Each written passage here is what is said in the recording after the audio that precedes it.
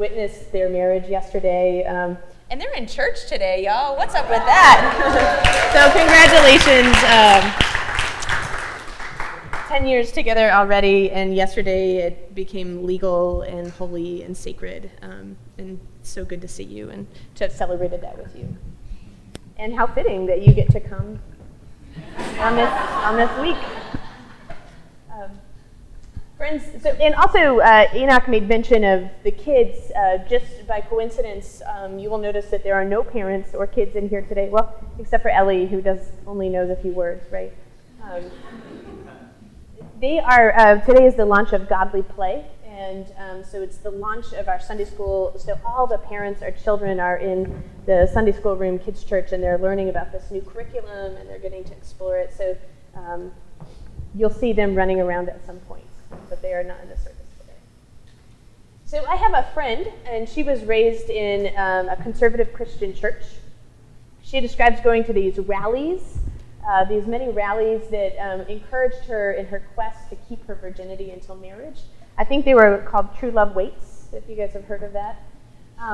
And she even had this purity ring that she and her boyfriend both wore. It was an outward reminder that she promised to not have sex with her boyfriend until they were free. My friend, now 15 years later, is married. She's married to a woman. So the quest to not have sex with her boyfriend, that was easy for her to uphold. I don't think it was the ring that did it for her, but it was easy for her to do that. Did any of you guys wear those rings or have those? Yes, and it may not, some of the people I see raising their hand, it probably might not have been as easy as my friend to keep that pledge, or maybe you didn't keep that pledge, and the shame that you felt because of it. Many of us have been told from a young age that sex is scary, that sex is going to change things in your relationship, and it will damage you, so you shouldn't do it, right? You need to just wait till you're married to do that. And many of us, as we've gotten older and perhaps broken that purity vow that we took, have tried to make meaning out of it, and so then we've said, let's just throw it all out, right? Let's throw out anything goes. If I can't keep this purity culture thing that's been going on, anything will go. Whatever happens is fine. But the problem is when we do that, when we leave one sort of formation behind and don't work to create a new ethic, the shame just follows us along, right? Even though we say we've left that one culture behind, there's still things that come in the back of our head that tell us that we're not worthy, that tell us that we should be ashamed of our behavior, that tell us that we're sinful. And so what we want to do over the next 5 weeks in this sermon series called Some Like It Hot, what we want to do over these next 5 weeks is help to craft a healthy sexual ethic. We want to talk about healing and dating and relationships and sex, and we want to explore what it means to fully love our bodies, what it means to love another person, and what it means to love God, and see how all of those interconnect together. So at the end of these 5 weeks, I hope that you will have crafted a sexual ethic that's not based on just throwing something out and doing anything goes, but that allows you to have clarity about who you are and whose you are and what it means to be in deep relationship with another person. This week we are broadly framing sex and talking a little bit about desire. Next week we're going to be looking more closely about how our culture shapes desire, how our cultural influences shape what we desire and who we desire. In the weeks ahead, we're going to explore sexual violence and how that plays into sex. We're going to look about what it means to date in the era of Tinder and Grindr, because it's real, right? And finally, in the last week, we'll look at what it means to stick it out in a covenant relationship with one person. There is so much to pack into these 5 weeks. So I hope that you can come every week. I hope you can bring friends, because I know y'all are talking about this, right? So we might as well be talking about it in church.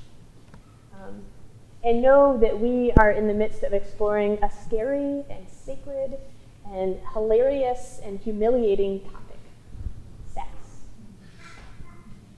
The first thing I'm going to say is that our American culture has a very very unhealthy understanding of sex. We are the product of a society that we live in, so it is no wonder that we're all trying to figure out what spirituality and sexuality all have to do with one another.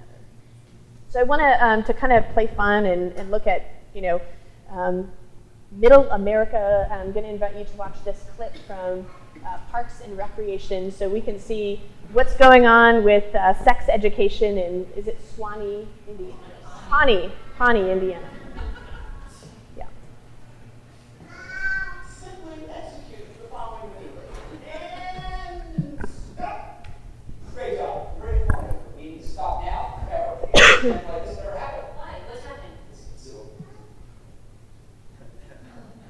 Marcia and Marshall Langman are the town's morality watchdogs. Marcia is motivated, calculating, and hypervigilant. And her husband Marshall is vivacious. this that's happening here. We, at the Society for Family Stability Foundation, object to this smut being taught. It's against Pawnee's abstinence-only sex education law. That's only for schools. Actually, it's not. The way the bill is drafted prohibits any government employee from teaching anything but abstinence. See? Thank you, Chris. You're welcome. If we allow this to be taught to our seniors, the next thing you know, in our high schools, in our kindergartens, and before you know it, we have babies and thong underwear. Is that what you want? Yes, that's what I want. Ladies and gentlemen, sex show is over. Please forget everything this horrible woman has told you. It is not over. It is far from over. Andy, pack up our bananas.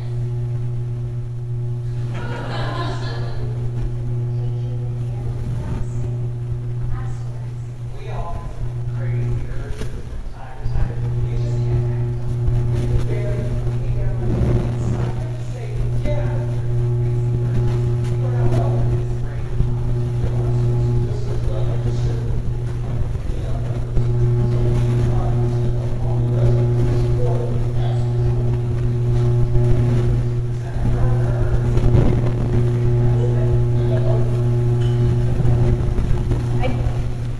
I hope you laugh a little bit. We want to have fun with this subject, right? I think this video points to some of the issues that we have in American culture and some of the issues that we have when we discuss sex.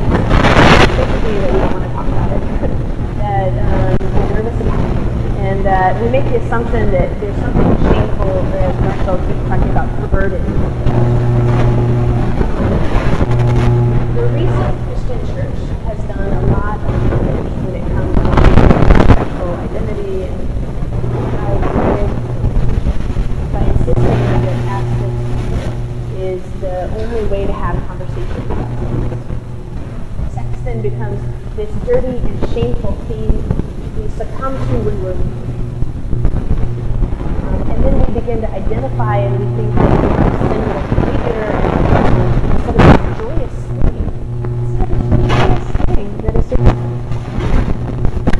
but notice I said that it's the recent Christian church. I think that we are so caught up in this cultural web of a war on sex. And so if we can just, for a moment, let go of some of that religious baggage and talk about the basics of sex. Not the mechanics, but the basics. I want to talk about the birds and the bees. Actually, I want to talk about the elephants and the whales. I was listening to a podcast the other day. There's a biologist, she's called an acoustical biologist named Katie Payne. And she's retired at the moment, but for like 50 years she studied animals as a biologist.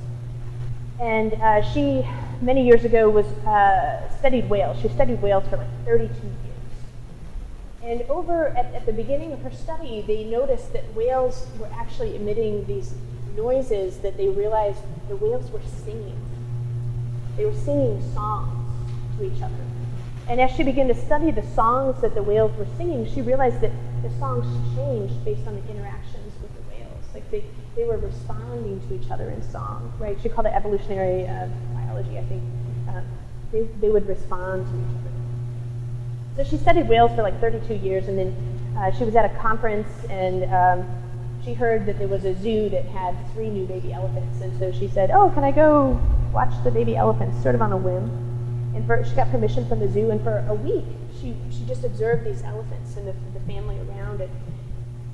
She noticed that when she was around the elephants, she could feel a popping in her ear. You guys are all like, what does this have to do with sex? I'll get there. She could feel this popping in her ear, and it didn't happen when she was around the other animals. So she realized that they were also singing songs, but just at a frequency that was lower than the humans had the capacity to hear.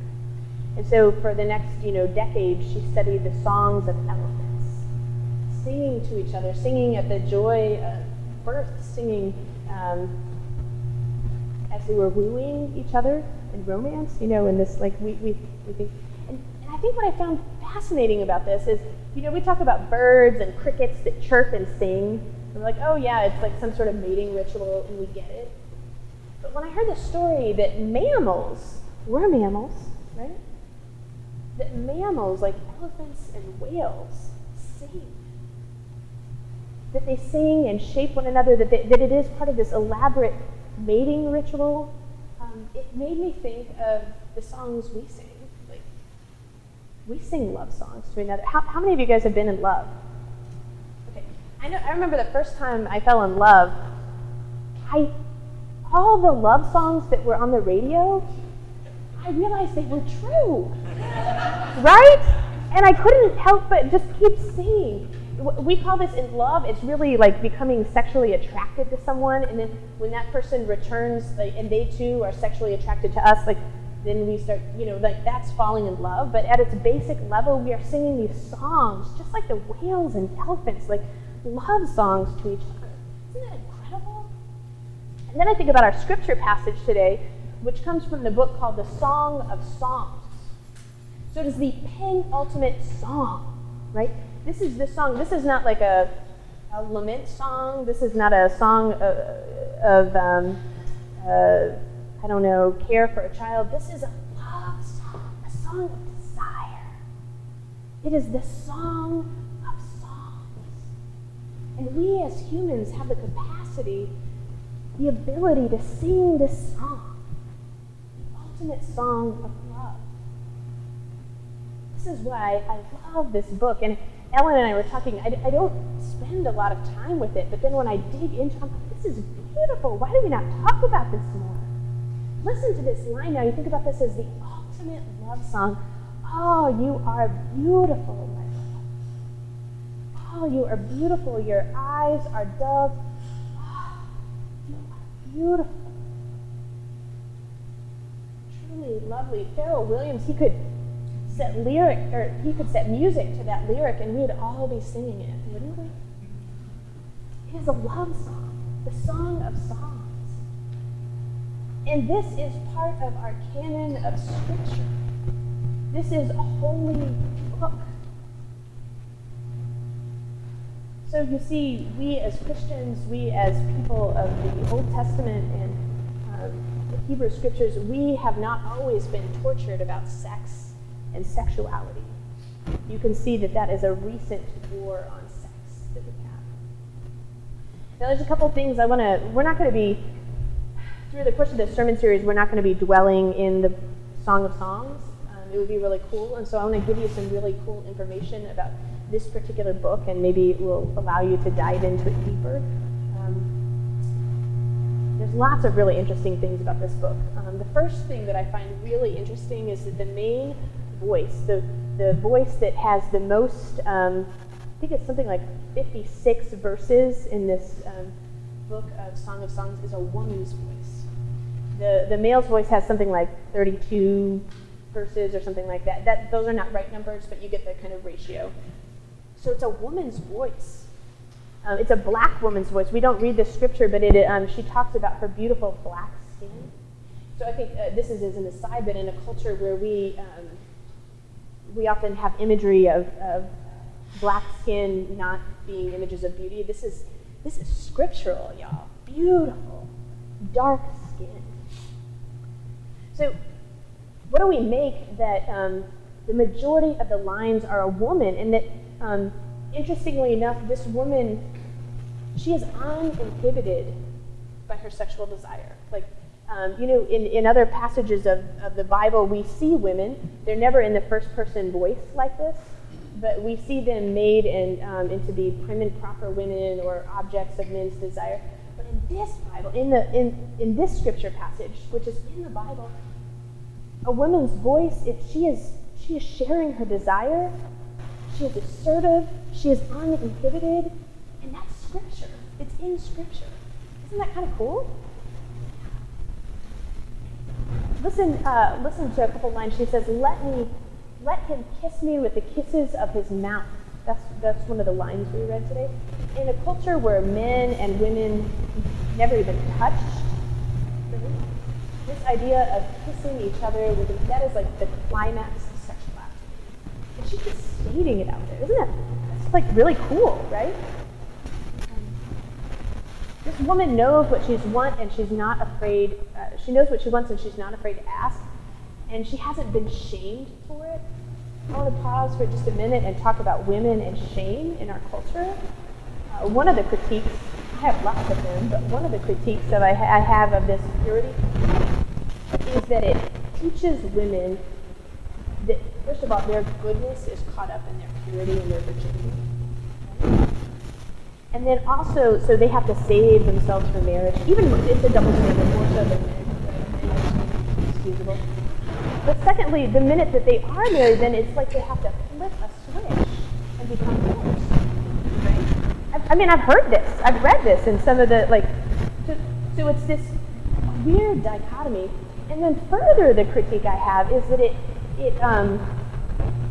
all of this is really just about the desire of men, about women being the object of men's desire, and never about what women desire. So this book is awesome, women. Can I get an amen for this book? Right? This book reminds us that we too are allowed to have desires, and that our desires are not contingent upon how men desire. The last thing that I think is really interesting about this book is that God is not mentioned in it at all. Isn't that interesting?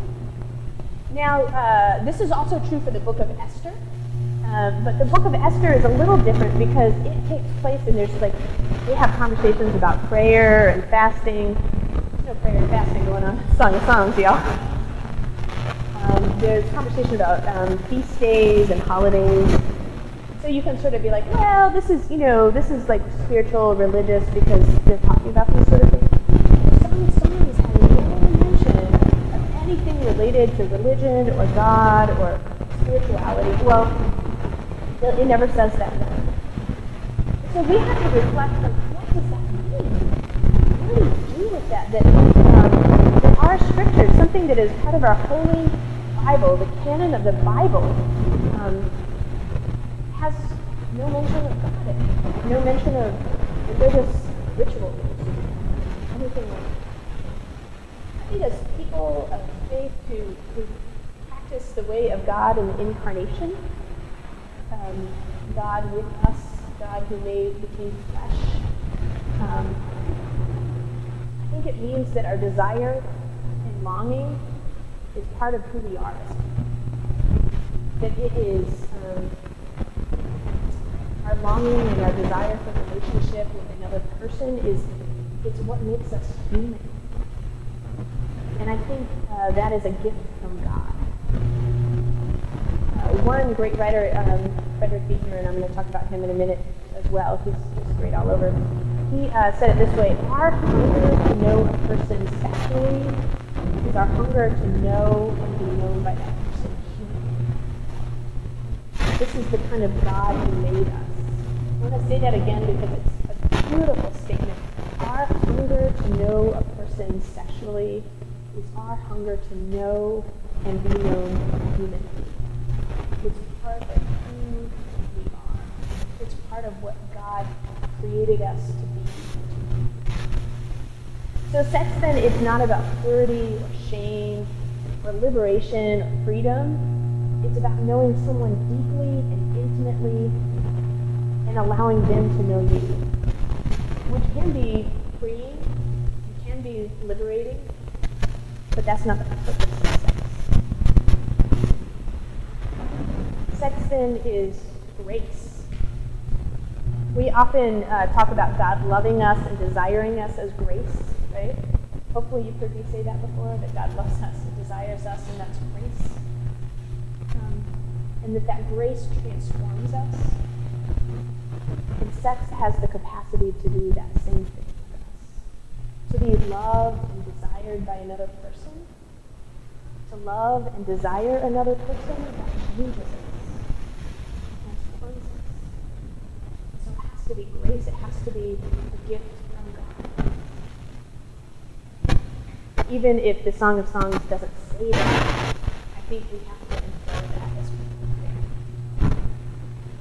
So what does a healthy sexual relationship look like then? We're going to be talking about this over and over. You're not going to get the answers today. You've got to come back.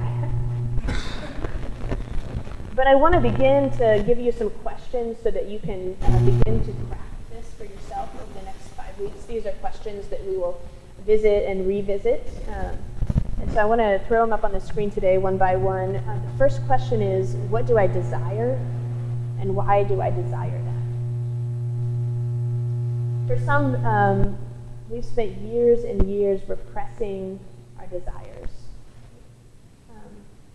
This is not a sermon on homosexuality, but I do want to say specifically that that is an area in which many people have tried over and over to repress that desire. You see Marshall Langdon up there, right? We have all these thoughts in our head. We have to say, go away. But what I'm saying is actually, you need to get in touch with what you're desiring. Whatever that might be. And then the question to follow up is, why do I desire that? And we're going to get into that more next week as we talk about how desire is crafted and what society, how society helps shape that. But that's the first question. So the next question is, and this is super important too because it gets at consent. What does my partner desire? So if I, this gets at rape culture, right? And violence that's happened. So we're going to talk about that in the weeks ahead too, but what does my partner desire? If we are desiring another person and they are desiring us, we need to be in deep conversation, right? And that intimacy that comes out of sex can't just be about the physical act. The second question is, what does God desire? I added a follow-up of what's healthy because I think particularly because some of us have come out of that conservative Christian framework. When you hear that question, what does God desire, it's really easy to be like, oh my gosh, purity, and that's not what we're talking about. We're talking about what does God desire for us in general.